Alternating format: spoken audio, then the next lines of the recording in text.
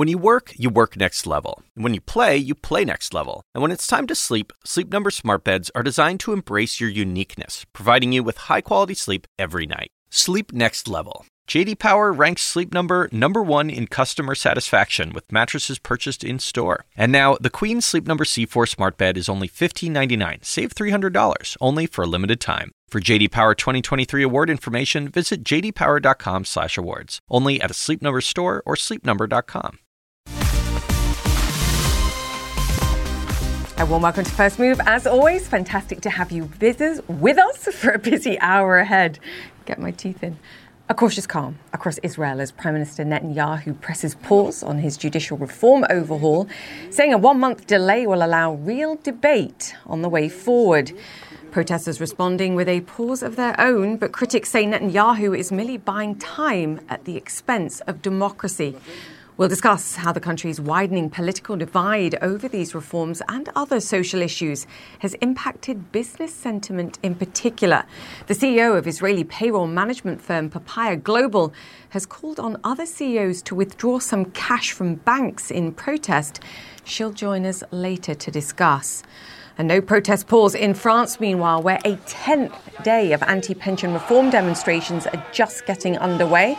President Macron still refusing to budge on the issue, further inflaming French anger. We're going to be live in Paris in just a few moments' time for the latest there. And in Washington, the US Senate beginning a first round of hearings into the causes of the 2 recent regional bank collapses and what should have been done to prevent them. The US brokered and backstopped deal to sell SVB assets to the First Citizens Bank announced on Sunday, helping to further improve bank investors' sentiment, along with word that the US may extend its emergency bank lending facility to help stabilize other troubled lenders.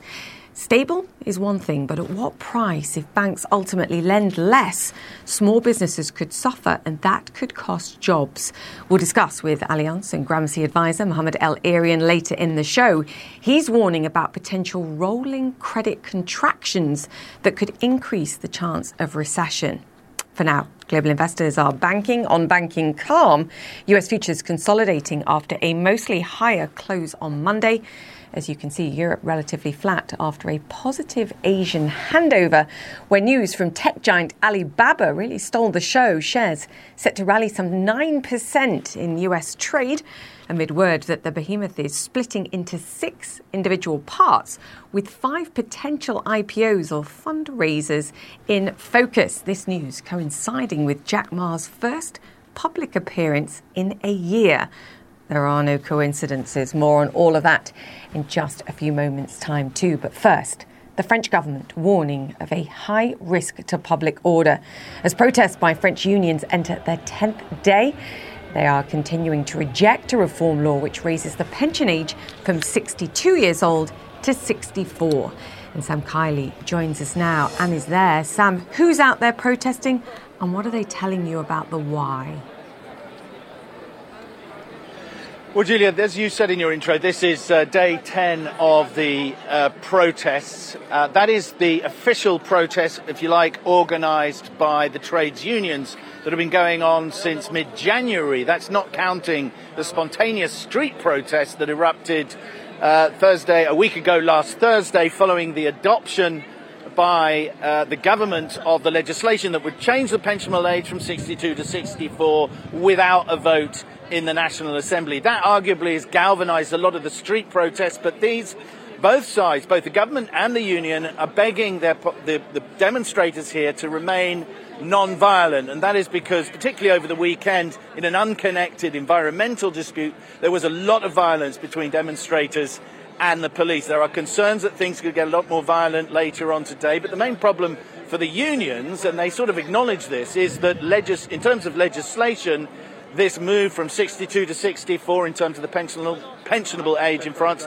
is effectively a done deal. All they can hope for now is a U-turn from the government. They have implored the Macron administration to sit down to talks, to avoid an escalation here, to avoid this sort of escalation that even the government ombudsman is saying has got to be avoided, condemning both sides for violence over the weekend, both the police and the demonstrators, that is. The unions want Macron to sit down to talk, but Macron is simply saying, no, it's a done deal, it's got to come through, it's got to be done for budgetary reasons. He regrets these reforms, but he says they're a done deal. So their question for the unions is, what do they do next? Can they continue to maintain the pressure and do damage ultimately to the French economy with these widespread strikes that have been so affecting France for nearly 2 months now? Yeah, and unsure whether anything will cause the president to change tack here. Standing firm for now. Sam, great to have you with us. Thank you. Sam Kiley there. Now on to a devastating fire in Mexico. Nearly 40 lives lost at a migrant detention center near the U.S. border. Rafael Romo joins us now with the latest. Rafael, has everyone been accounted for, and what do we know about how this fire may have started? Yeah, hi, Julia. They're in the process of still trying to do that. And the death toll as a result of this very tragic blaze now stands at 39, and officials fear it may go even higher. It happened late Monday at a detention center in Ciudad Juarez across the border from El Paso, Texas. The fire swept through the migrant detention center, according to a statement from Mexico's National Migration Institute. We have heard from Andrea Chavez. She is Ciudad Juarez's federal deputy, a member of the Mexican Congress, who said in a tweet early on today that Mexico's Attorney General had launched an investigation into the blaze. Let me read to you what she said. She says, "It is with deep sadness and grief that we learned of the fire that occurred inside the INM in Ciudad Juarez. We will wait for the official information, and from this moment on, we send our condolences to the families of the migrants." FGR, meaning the attorney's office, initiated the investigation. She said, Ciudad Juarez, Julia, as you know, is located in the Mexican border state of Chihuahua, and now there's word from the state governor's office. In a statement, it said that the fire happened after more than 70 migrants who were loitering in the streets of Juarez were detained. Officials also say there are dozens of people who were injured. Ciudad Juarez is a border city where many immigrants from different parts of the world arrive, hoping to get across the border to seek asylum in the United States. As it has been the case with other border towns, there has been multiple riots and tense situations in the last few years due to the fact that there's not enough shelters that can accommodate all of these migrants. And Julia, in a later release from Mexico's National Migration Institute, officials said among the injured, there were 68 men from Central American countries. It also said an additional 29 people were transported to local hospitals. Now back to you. Yeah, thanks, Rafael. An awful tragedy in many respects. Rafael Romo there. Okay, pressing pause in Israel, but for how long? Prime Minister Benjamin Netanyahu putting a temporary hold on judicial reform plans, which have resulted in widespread unrest and division across the country. He says he owes a responsibility to the nation. When there's a possibility to prevent civil war through dialogue, I, as Prime Minister, am taking time out for dialogue. I give a real opportunity for a proper dialogue. That promise has not stopped protesters who say they will continue taking to the streets.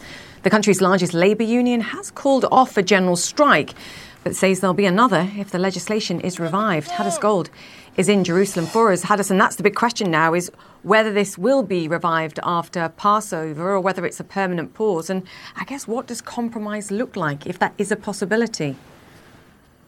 Well, Julia, the Prime Minister actually vowed that this would be temporary, that this would be picked up again in the next parliamentary session in some form or fashion. That session begins at the end of April and runs until the end of July. And Itamar Ben-Gvir, the far right-wing Minister of National Security, said that Netanyahu promised him that if the reforms are not brought forward with negotiations, that they will be pushed forward as they stand right now, which would give the Israeli parliament unprecedented power over the Supreme Court, including the ability to overturn Supreme Court decisions. Of course, as I'm sure you have been reporting, this has caused a lot of alarm across Israeli society, especially the business sector, the typically apolitical high-tech sector. We've been hearing from companies, startups, who say they're not putting any of their new funding into Israel out of fears about what these reforms could do to the economy. Even the governor of the Bank of Israel speaking out against the hasty way that these reforms have been pushed through. Now, the opposition has for months been calling for a pause to this legislation, saying that they want to come to talks, but they're not going going to come to talks unless the legislative process is put on hold. So now it has been put on hold. The question will be, what will these negotiations look like? We're getting reports from Israeli media that the negotiating teams are being formed amongst the coalition members, amongst the opposition leaders, and that they are supposed to be meeting at the Israeli president's residence, Isaac Herzog, who has said that he wants to host negotiations. And of course, now comes the hard part, the compromise reforms. What will they look like? Will they satisfy the opposition? Will they satisfy the protests? Will they satisfy, perhaps most importantly for Netanyahu, the right-wing flank of his government that helps keep him in power? Because if they're not satisfied with whatever this compromise looks like, they could potentially pull their support, and then Benjamin Netanyahu is no longer prime minister. So as of right now, it seems like things have calmed down just a bit. As you noted, the general strike has been called off, but the protesters are vowing to continue. Essentially, they don't believe Benjamin Netanyahu, and they say that they will not stop until this legislative reform is completely off the table. Julia. Yeah, cleanly described. Stuck between the protests and the people and the politics. Hadass Gold, thank you so much for that. And later in the show, we'll hear from an Israeli fintech unicorn taking a stand against the current situation. That's in around 25 minutes' time. In the meantime, we'll open our door wider to the world. That was the message from new Chinese Premier Li Qiang as he welcomed business leaders, including a small group of foreign executives, to the China Development Forum. The leaders included Apple's Tim Cook, Samsung's Li Jae-yong, and Bridgewater's Ray Dalio. Mark Stewart joins us on this. Mark, I think we have to make clear that for many of these business leaders, this is the first time that they've been in China since 2019, and it comes amid a serious geopolitical deterioration between the US and China too. So how was the message delivered and how was it taken? Yeah, well said, Julia. I also want to point out it's not just the names of the CEOs that's attention getting, it's the industries they represent: finance, pharmaceuticals, and tech. And this is all happening at a time when, as you said, China is facing some really strong and difficult economic challenges, including just basically waking up out of the COVID lockdown. We're talking about an aging population. We are talking about a government that has been very strong with regulation. So when we have Chinese Premier Li Qiang make a very public declaration by saying that it's open for business in front of all of these noticeable business people, it has a lot of weight. And Li Qiang made some very important points. One, he said that China will respect international laws and international trade rules. In addition, he stressed the point that China will create perhaps an equitable platform for all of these businesses, all of this foreign investment to take place. But China's economic difficulties, its challenges, aren't just coming from within. China is also facing a lot of challenge from outside its own borders, from places such as India, from Vietnam, which have all been courting American companies as well as companies from around the globe. In addition, a recent survey by the American Chamber of Commerce found that American interest in investment in China has declined. It's waned compared to years in the past when it typically was a go-to place, especially for manufacturing. So, Julia, the economic story for China post-COVID is still very much to be written. Absolutely. Mark Stewart, great to have you with us. Thank you. Now, China's extended hand to global corporate leaders comes amid a surprise announcement from one of its mightiest tech firms, Alibaba. The firm getting set to split into 6 separate units, its biggest corporate overhaul ever. The hope is clearly to unlock value. Alibaba's share price has fallen more than 20% over the past year. Claire Sebastian joins us now. It's interesting to see what the hope is. I have so many questions on this. Is this and does this signify a further regulatory easing, as has been promised by officials there, or are 6 smaller companies easier to control than one behemoth? Yeah, Julia, I think it could be both, really. All right? of the above. I think clearly, they're prioritizing growth, and this should, in the words of Alibaba, unlock shareholder value and better positions, they say, Alibaba's business to become more agile. Certainly, if you look at the futures of Alibaba in New York, investors seem to like the idea. So there is that. We know that China has, in some ways, been softening its stance on tech after quite a long period of cracking down on it ever since that infamous now speech that Jack Ma, the founder of Alibaba, gave in October 2020, criticizing the Chinese authorities for stifling innovation. Interesting timing because he also made an appearance this week back in mainland China, visiting a school after a more than year-long absence. So perhaps the two are connected. Perhaps this was somehow a signal to Alibaba to roll out this plan. But on the other hand, this does break Alibaba down potentially into these 6 business groups. 5 of them will have the right to IPO separately, the company says, if they want to fundraise separately, which could amount to essentially a spin-off. That then creates a smaller company, which, as you say, tallies with what we've seen from China over the last few years, that discomfort that we know President Xi has towards what he called platform companies, these big overarching companies. But either way you look at it, a huge change for Alibaba, a company where Jack Ma had these overarching visions. He wanted the company to last for, he said, 102 years, so it could span 3 centuries. He wanted to be a place where customers would meet, work, and live. All of that seems to be in the rearview mirror now, that they're going to streamline it down into these 6 businesses.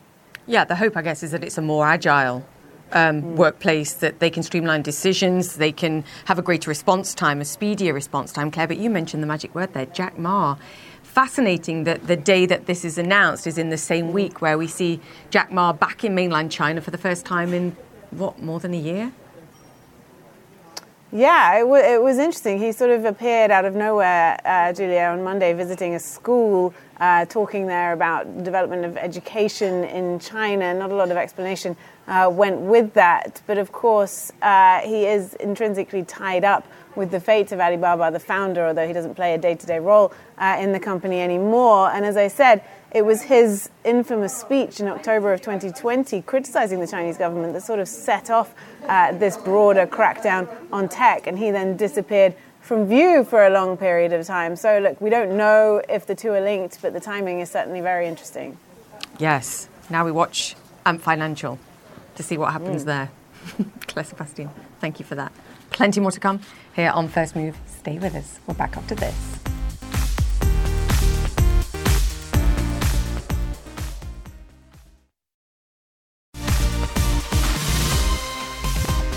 Welcome back to First Move. In the next hour, top US banking regulators will appear on Capitol Hill to face tough questions on just how and why 2 US banks collapsed, leading authorities to take emergency measures and protect depositors to ensure the broader stability of the system.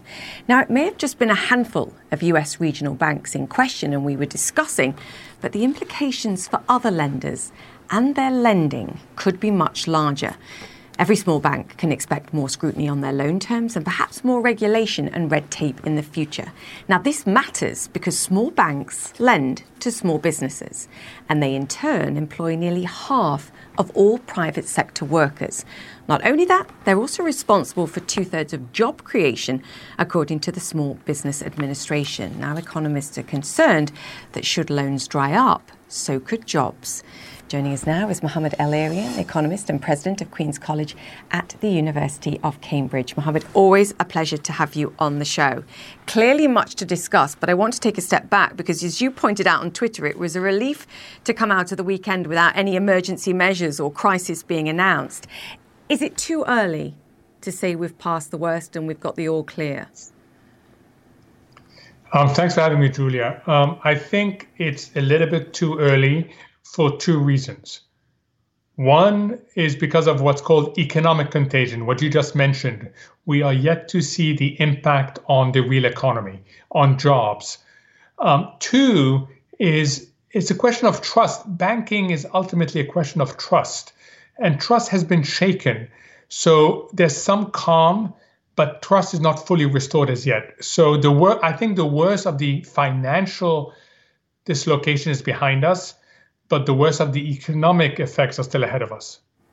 Yeah, I want to talk about what I'd call the macro and the micro. So we'll get to the implications for small bank lending or smaller bank lending. But something else I've seen and has been widely discussed is what's going on in capital markets. So where you go to raise money, whether that's as a good quality corporate, for example, what we call investment grade, or if you're a little bit more risky, the high yield market, even IPOs in the United States, it's all dried up. Is that a temporary phenomenon in your mind, Mohammed, or is that something else we should be watching very closely and an indication of of broader concern? So it reflects basic volatility in interest rates. The 2-year rate, which is supposed to be anchored by the Federal Reserve, has moved in a way that I don't remember ever imagining, not just seeing, imagining in my career. It's been incredibly volatile. If the 2 years volatile, you can imagine what's happening elsewhere in the interest rate complex. So people step back from volatile market. And that's why we have seen a drying up of bond issuance, a drying up of IPOs. I think it's temporary. I think calm is going to be restored to the interest rate complex. And with that, we're going to see capital markets functioning again. But we've been reminded how fragile the system is. Yeah, because you just simply don't know how to price things. When there's this much volatility, you don't know what to charge for that debt or what you're willing to accept to lend somebody money in reverse. Translate that now to my introduction and what I was talking about, the sort of shot across the bows for all small lenders, that perhaps there's going to be more red tape coming, that there's going to be more scrutiny, and how likely they are to perhaps hold on to the deposits that they have or second guess where they borrow money from in order to lend it out to ordinary businesses or individuals. How big a concern now is that? So they have two issues. Issue number one is on the deposit side. And just think, a lot of people are saying, you know what, I trust my bank, my small bank, but isn't it safer to take my deposit to one of the largest banks that are too big to fail? After all, what do I lose in doing this? So what we've seen is a deposit flight from small banks to larger banks. And that makes sense for depositors who are just trying to sleep at night. The problem with that is that it shrinks the balance sheet of the smaller banks, and the smaller banks are not able to lend as much as they have before. And the customers of the smaller banks tend not to be the customers of the big banks. So while the deposits move, the loans do not move. So that's impact number one. Impact number two, the regulators wrongly assumed that these banks were not systemic. They didn't pose a threat to the system as a whole. But it turns out that in the case of Silicon Valley Bank, it did pose a risk to the system as a whole. So supervisors and regulators are going to get much more interested looking at the balance sheet of the banks, and that will make the banks more cautious and will probably increase regulation. So banks are getting hit from both sides. So there's the two whammies, as you've sort of quite rightly pointed out there and explained, I think, very clearly.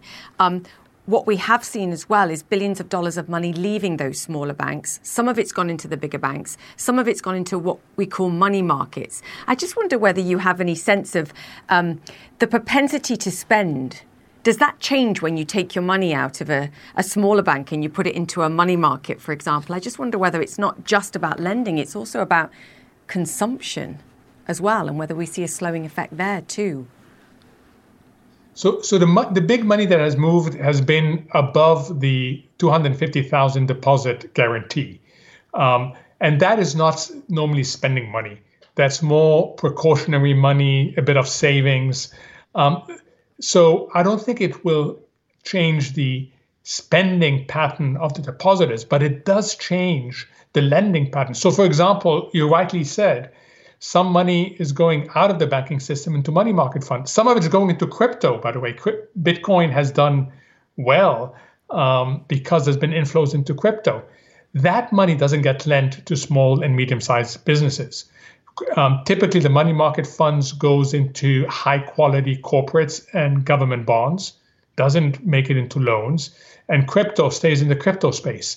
So we are likely to see a change less in the spending of the depositors and more in the people who relied on those banks. And these are communities, sectors, regions. It can be quite significant. And that's why some people are already increasing the probability of a recession in the US. Yeah, more so than even the Federal Reserve itself is predicting, because the gap between what at least investors think the Federal Reserve is going to do in terms of rate changes, let's call it that, because the market's obviously pricing in cuts to interest rates this year. What's right Mohammed, you're generally on the money when you predict these things. Do you think the Federal Reserve is done? And do you think, despite what investors think, we can rule out cuts this year? Because that gap is big between what the Fed's saying and what markets are thinking. That gap is huge, Julia. I mean, if you look by the end of the year, the difference is a full percentage points. Again, I've never seen this before. It reflects a number of things. One is genuine uncertainty. And you can think of, certainly I can think of multiple scenarios for growth and inflation and therefore interest rates. But it also reflects a general loss of credibility of the Federal Reserve. The Federal Reserve is engaged in what I think is the biggest policy mistake we've seen for 40 years. People don't believe it anymore. So they are saying, I don't care about the forward guidance that the Fed is giving me. I have my own views, even though the Fed controls those short-term interest rates. So basically, the market is taking on the person who sets those interest rates. It shows you what has happened to credibility of the Fed. And then they're also being tested today on Capitol Hill and elsewhere on their supervision, on their lapses in supervision. So we have both genuine uncertainty, but it's compounded and amplified in a massive way by a loss of confidence in the Federal Reserve. Yeah, we've gone full circle to where we began the conversation about a total lack of trust. I could ask you how we got into a world where there's an implicit assumption that any bank that gets into trouble is deemed systemic in order to shore up the whole system, that the Fed doesn't hike interest rates until the very last moment and creates a lot of the instability. And now we're in a situation, to your point, where investors simply say to the Fed, we don't believe you. Perhaps the better question, Mohammed, is how do we get out of this? And what are the implications for investors? So short term, there's no easy way out. Once you make a big policy mistake, you're in the world of second and third best. You no longer have a first best, which means that whatever you do is imperfect. Whatever you do will have collateral damage and unintended consequences. And that's the world we're in. So I'm afraid that having dug a hole for itself that's so deep, the Fed can't get out of it quickly. So it's going to have enormous difficulty balancing lowering inflation, maintaining growth, and maintaining financial stability. It's the trilemma, not the dilemma, the trilemma. How do we get out of this over the long term? Through economic growth. Economic growth can solve a lot of things for us, but that's a much longer conversation, Julia. I was about to say, just getting warmed up. And in the short term, keep calm, carry on and buy Bitcoin. No, I would say, carry on with a cautious approach to markets. Take advantage of overshoots because markets typically overshoot in these circumstances, and maintain resilience. Keep on asking yourself not the comfortable question of how much money am I going to make, more if I end up making a mistake, not that I want to make a mistake, but if I end up making a mistake because the world is so uncertain, is my mistake recoverable? Because most mistakes are recoverable over time. A few are not. Default, for example, if you've invested in a defaulting company, that's not recoverable. So ask yourself the question, if I end up making a mistake, is it recoverable? That's a really important question when the world is so uncertain. Yeah. Capital preservation, not capital return at this moment. Preservation. Mohammed, great to chat to you as always. Mohammed El-Erian there, economist and president of Queen's College at the University of Cambridge. So thank you. Okay, coming up after the break, judicial talks, money walks. And Israeli fintech finally had enough of the instability. Now it's moving cash out of Israel. The CEO tells us why. Next.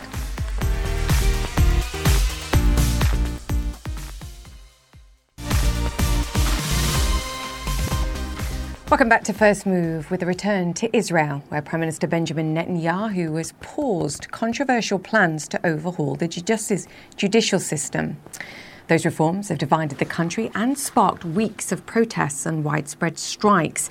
It's also prompted a backlash from Israel's vibrant tech sector.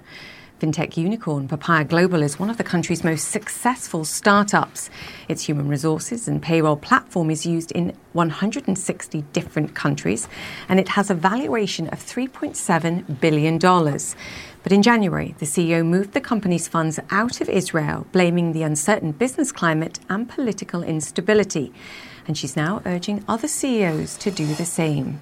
Eynat Guez is the CEO of Papaya Global, and she joins us now. Eynat, fantastic to have you on the show. Thank you for your time. Just start by describing your call to other CEOs. Why did you feel the need to make this decision for your company, but also encourage others to do so? Yeah, hi. So first, exactly 2 months ago, a day after our prime minister went live and told everyone, although the public statement was already quite clear, that this judicial reform will harm badly our economy, and said that no one understands anything about that, and eventually we should trust the government to protect the economy. Honestly, I felt very uncomfortable because I think that eventually, we are business leaders, we tend to take decisions based on facts.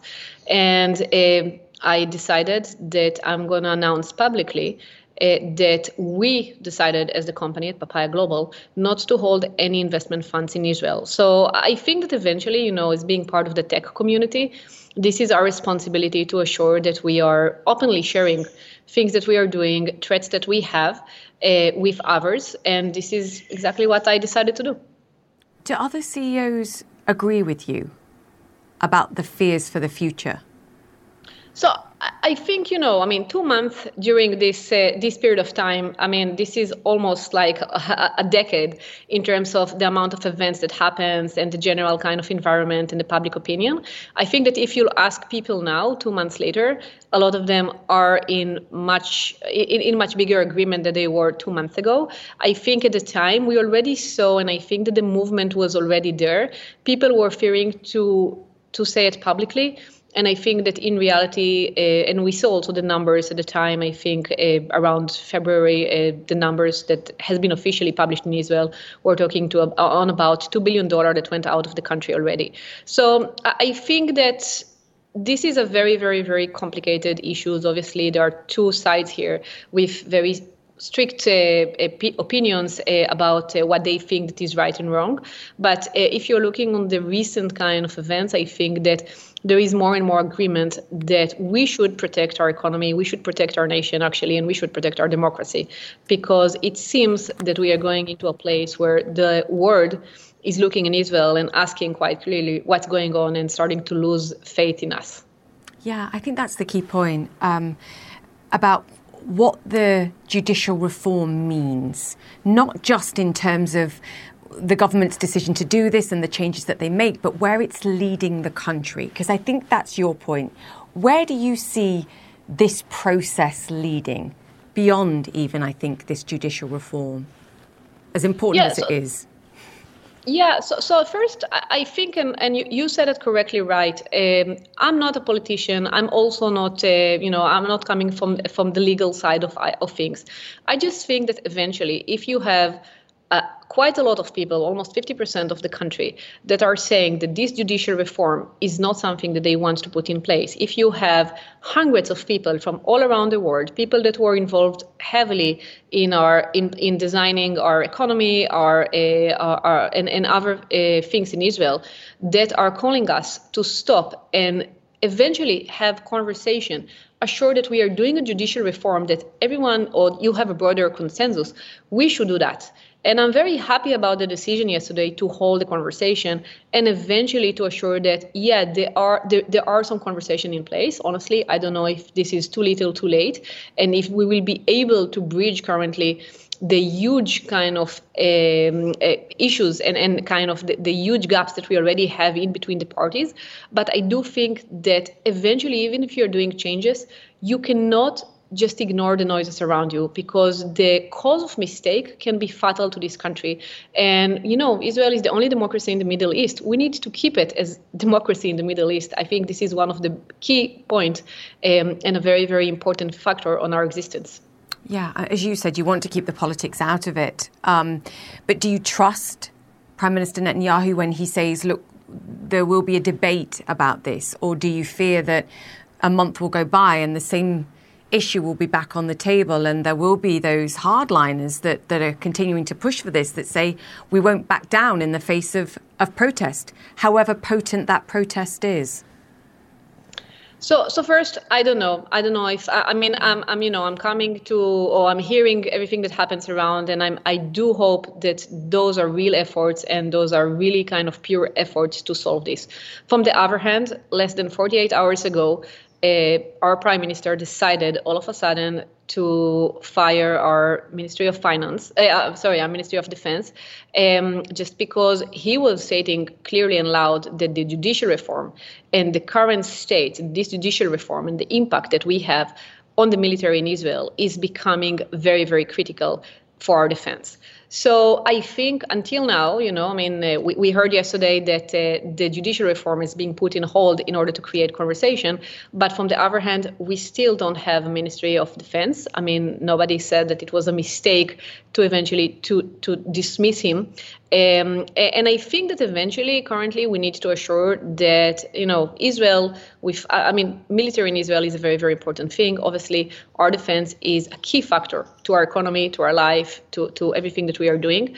So I do hope that eventually the efforts will come side by side. So we need to have a clear leadership and a very, very bold leadership these days that assure that we protect the interest of the government, the country first, before the interest of the government, before this judicial reform. And I do hope that those conversations will lead to something that is different from the current state. I don't know, honestly. I'm optimistic because I should be as a founder, but I do hope that it will turn out differently than the recent conversation that we had in the last 2 months. Yeah, but as a founder of a business, to your point, you also have to be prudent and you have to be cautious and you have to protect your workers and protect your business and make changes to reflect that too. One of the things that you were saying was to every startup, pull 20% of the money that you have in the banks out, because that will also send a message. And as you said, defense is important to the economy, but so's financial stability. Is the United States has had a sharp lesson in, I think, over the last 2 weeks. If this comes back on the table and these reforms again are pushed, will you repeat that message? And what more can you do to send a message, I think, to the government that this is the wrong direction? Do you believe the protests will continue? So first, yes, the protest hasn't stopped. The protest will continue because we want to send a clear message that we are here to protect democracy. We are not representing any political side. Honestly, we're not here to eventually replace the government. We are here to protect democracy. We are here to protect the tech nation. So protest will stop until we will see any real kind of efforts and real change and real agreement, because we won't currently stand still and just let it go by itself. So we are, and definitely, as to your point, I think that if this judicial reform will come to real actions, if we will believe that this is going to a place where they are continuing with their original intent, I strongly think that it will impact Israeli economy. We saw it already with the volatility of the shekel versus the US dollars in the last few weeks. Volatility that we only saw in the past when we had quite a lot of issues on the political side that impacted the volatility. So I think that we need to assure that first, as tech nation, and obviously as someone that works on the tech sectors, that we protect our investors' funds. Israel and the tech sector in Israel has raised more than $50 billion in the last 5 years. And nobody eventually will reward us, or nobody will continue to invest in Israel if we won't protect those funds in the best efforts that we can do. Yeah, eloquently said. And this is not about the politics in your mind. This is not about demonstrating against one individual or the Prime Minister in this case. This is about ensuring the business community and the startup community remains vibrant as it is. Your business is also fascinating. So you're going to come on as the CEO of Papaya Global and talk to me about your business, please, sometime soon. But we appreciate your insights. Thank you. Thank you very Eynat, much. she's there, the CEO of Papaya Global. We'll speak soon, please. Thank you. Back after this.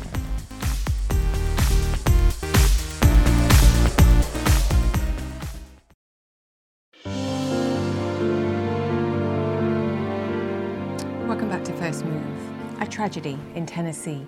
6 more innocent lives lost in a school shooting in Nashville on Monday. The surveillance video shows the shooter opening fire on glass doors to gain access to a private Christian elementary school.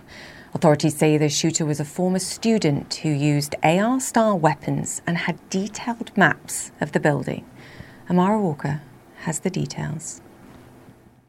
I don't know how somebody could go through with doing something like that, and especially children, it's disgusting. And I have no words. This morning, another community is in mourning after what police are calling a targeted attack by 28-year-old Audrey Hale, a former student who showed up on campus to execute a pre-written plan. It indicates that there was going to be shootings at multiple locations, and the school was one of them. There was actually a map of the school detailing surveillance, entry points, and how this was going to be carried out on this day.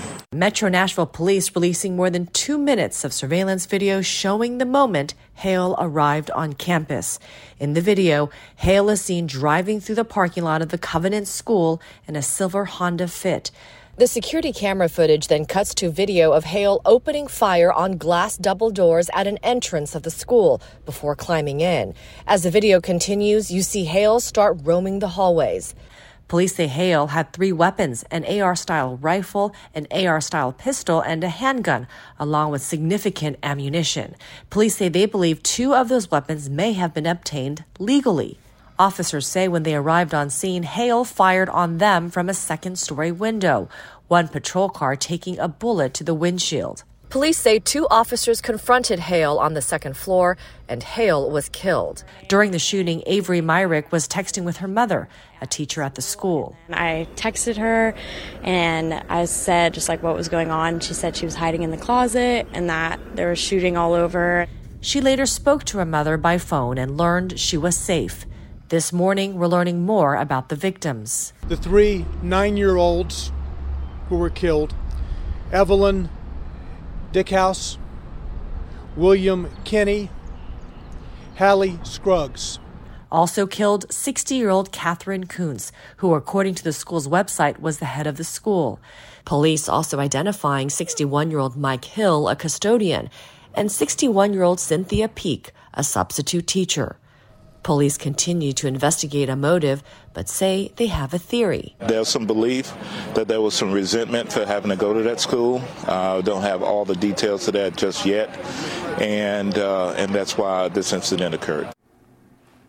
Amber Walker reporting there. We'll be right back.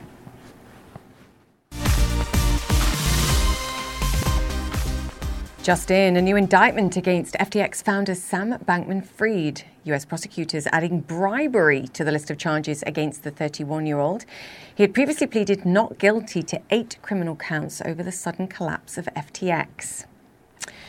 In the meantime, US stocks are up and running this Tuesday. Cautiousness, I think, is what we can say, with the S&P set to break a 3-session winning streak. It's down by around 0.2% in early trade, an uptick in bond yields pressuring stocks. Market participants now seeing a more than 50% chance that the Fed will raise rates at its next meeting if the banking outlook continues to stabilise. That's up substantially from just last week. I think volatile is the best word to describe all of that. In the meantime, a British Parliamentary Committee kicking off a day of transatlantic hearings on the recent banking turmoil. Bank of England Governor Andrew Bailey telling MPs that the failure of Silicon Valley Bank was the fastest collapse of a lender since the Barings debacle some 30 years ago. US bank regulators set to face tough questioning in the Senate today too over the bank failures taking place under their watch also. Rahel Solomon joins me now. Rahel, my fear is that it's going to be a little TikTok-esque like we saw last week. It was more of a verdict rather than a hearing. But what can we expect today?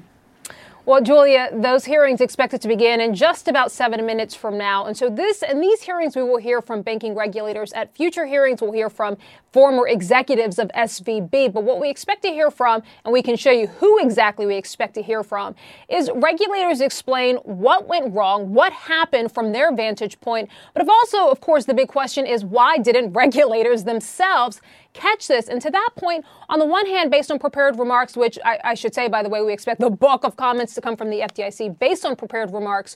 But in terms of why didn't regulators catch this, in the remarks we read, most say, the investigations are ongoing, essentially not really pointing to anything in particular, but it's in the comments from the Federal Reserve, which actually do try to sort of shift some of the blame, saying we actually did raise the alarm about these concerns. So this is page 5 and 6 of the Fed's comments, Michael Barr's comments. And on page 6, he starts to point to, out of 10 pages, he starts to point to the events that led up to this, saying that as an end of 2021, supervisors began to grow concerned and began to raise alarms about some of the liquidity risks that these banks were sitting on, then pointing to 5 or 6 different events, 5 or 6 different dates, before ultimately saying that in mid-February 2023, the staff presented to the Federal Reserve's Board of Governors their concerns about rising interest rates and the impacts on the banks, but also specifically SVB's liquidity risk. Now, that was in February. Of course, we know that SVB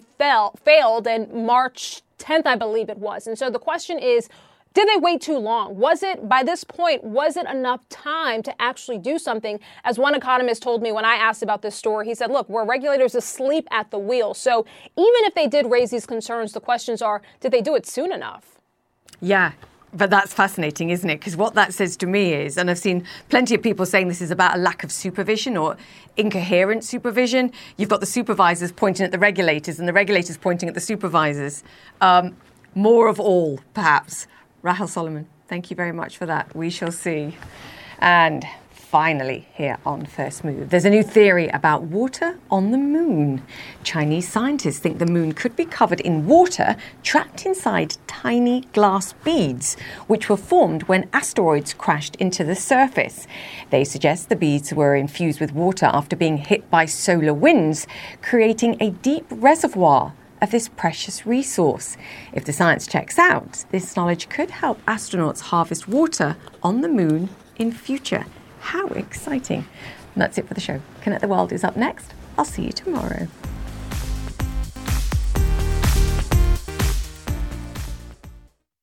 We all do things our own way. And since the way that each of us sleeps is unique, you need a bed that fits you just the right way. Sleep Number smart beds make your sleep experience as individual as you are, using cutting-edge technology to give you effortless, high-quality sleep every night. J.D. Power ranks Sleep Number #1 in customer satisfaction with mattresses purchased in-store. And now, the Queen Sleep Number C4 smart bed is only $1,599. Save $300, only for a limited time. For J.D. Power 2023 award information, visit jdpower.com/awards. Only at a Sleep Number store or sleepnumber.com.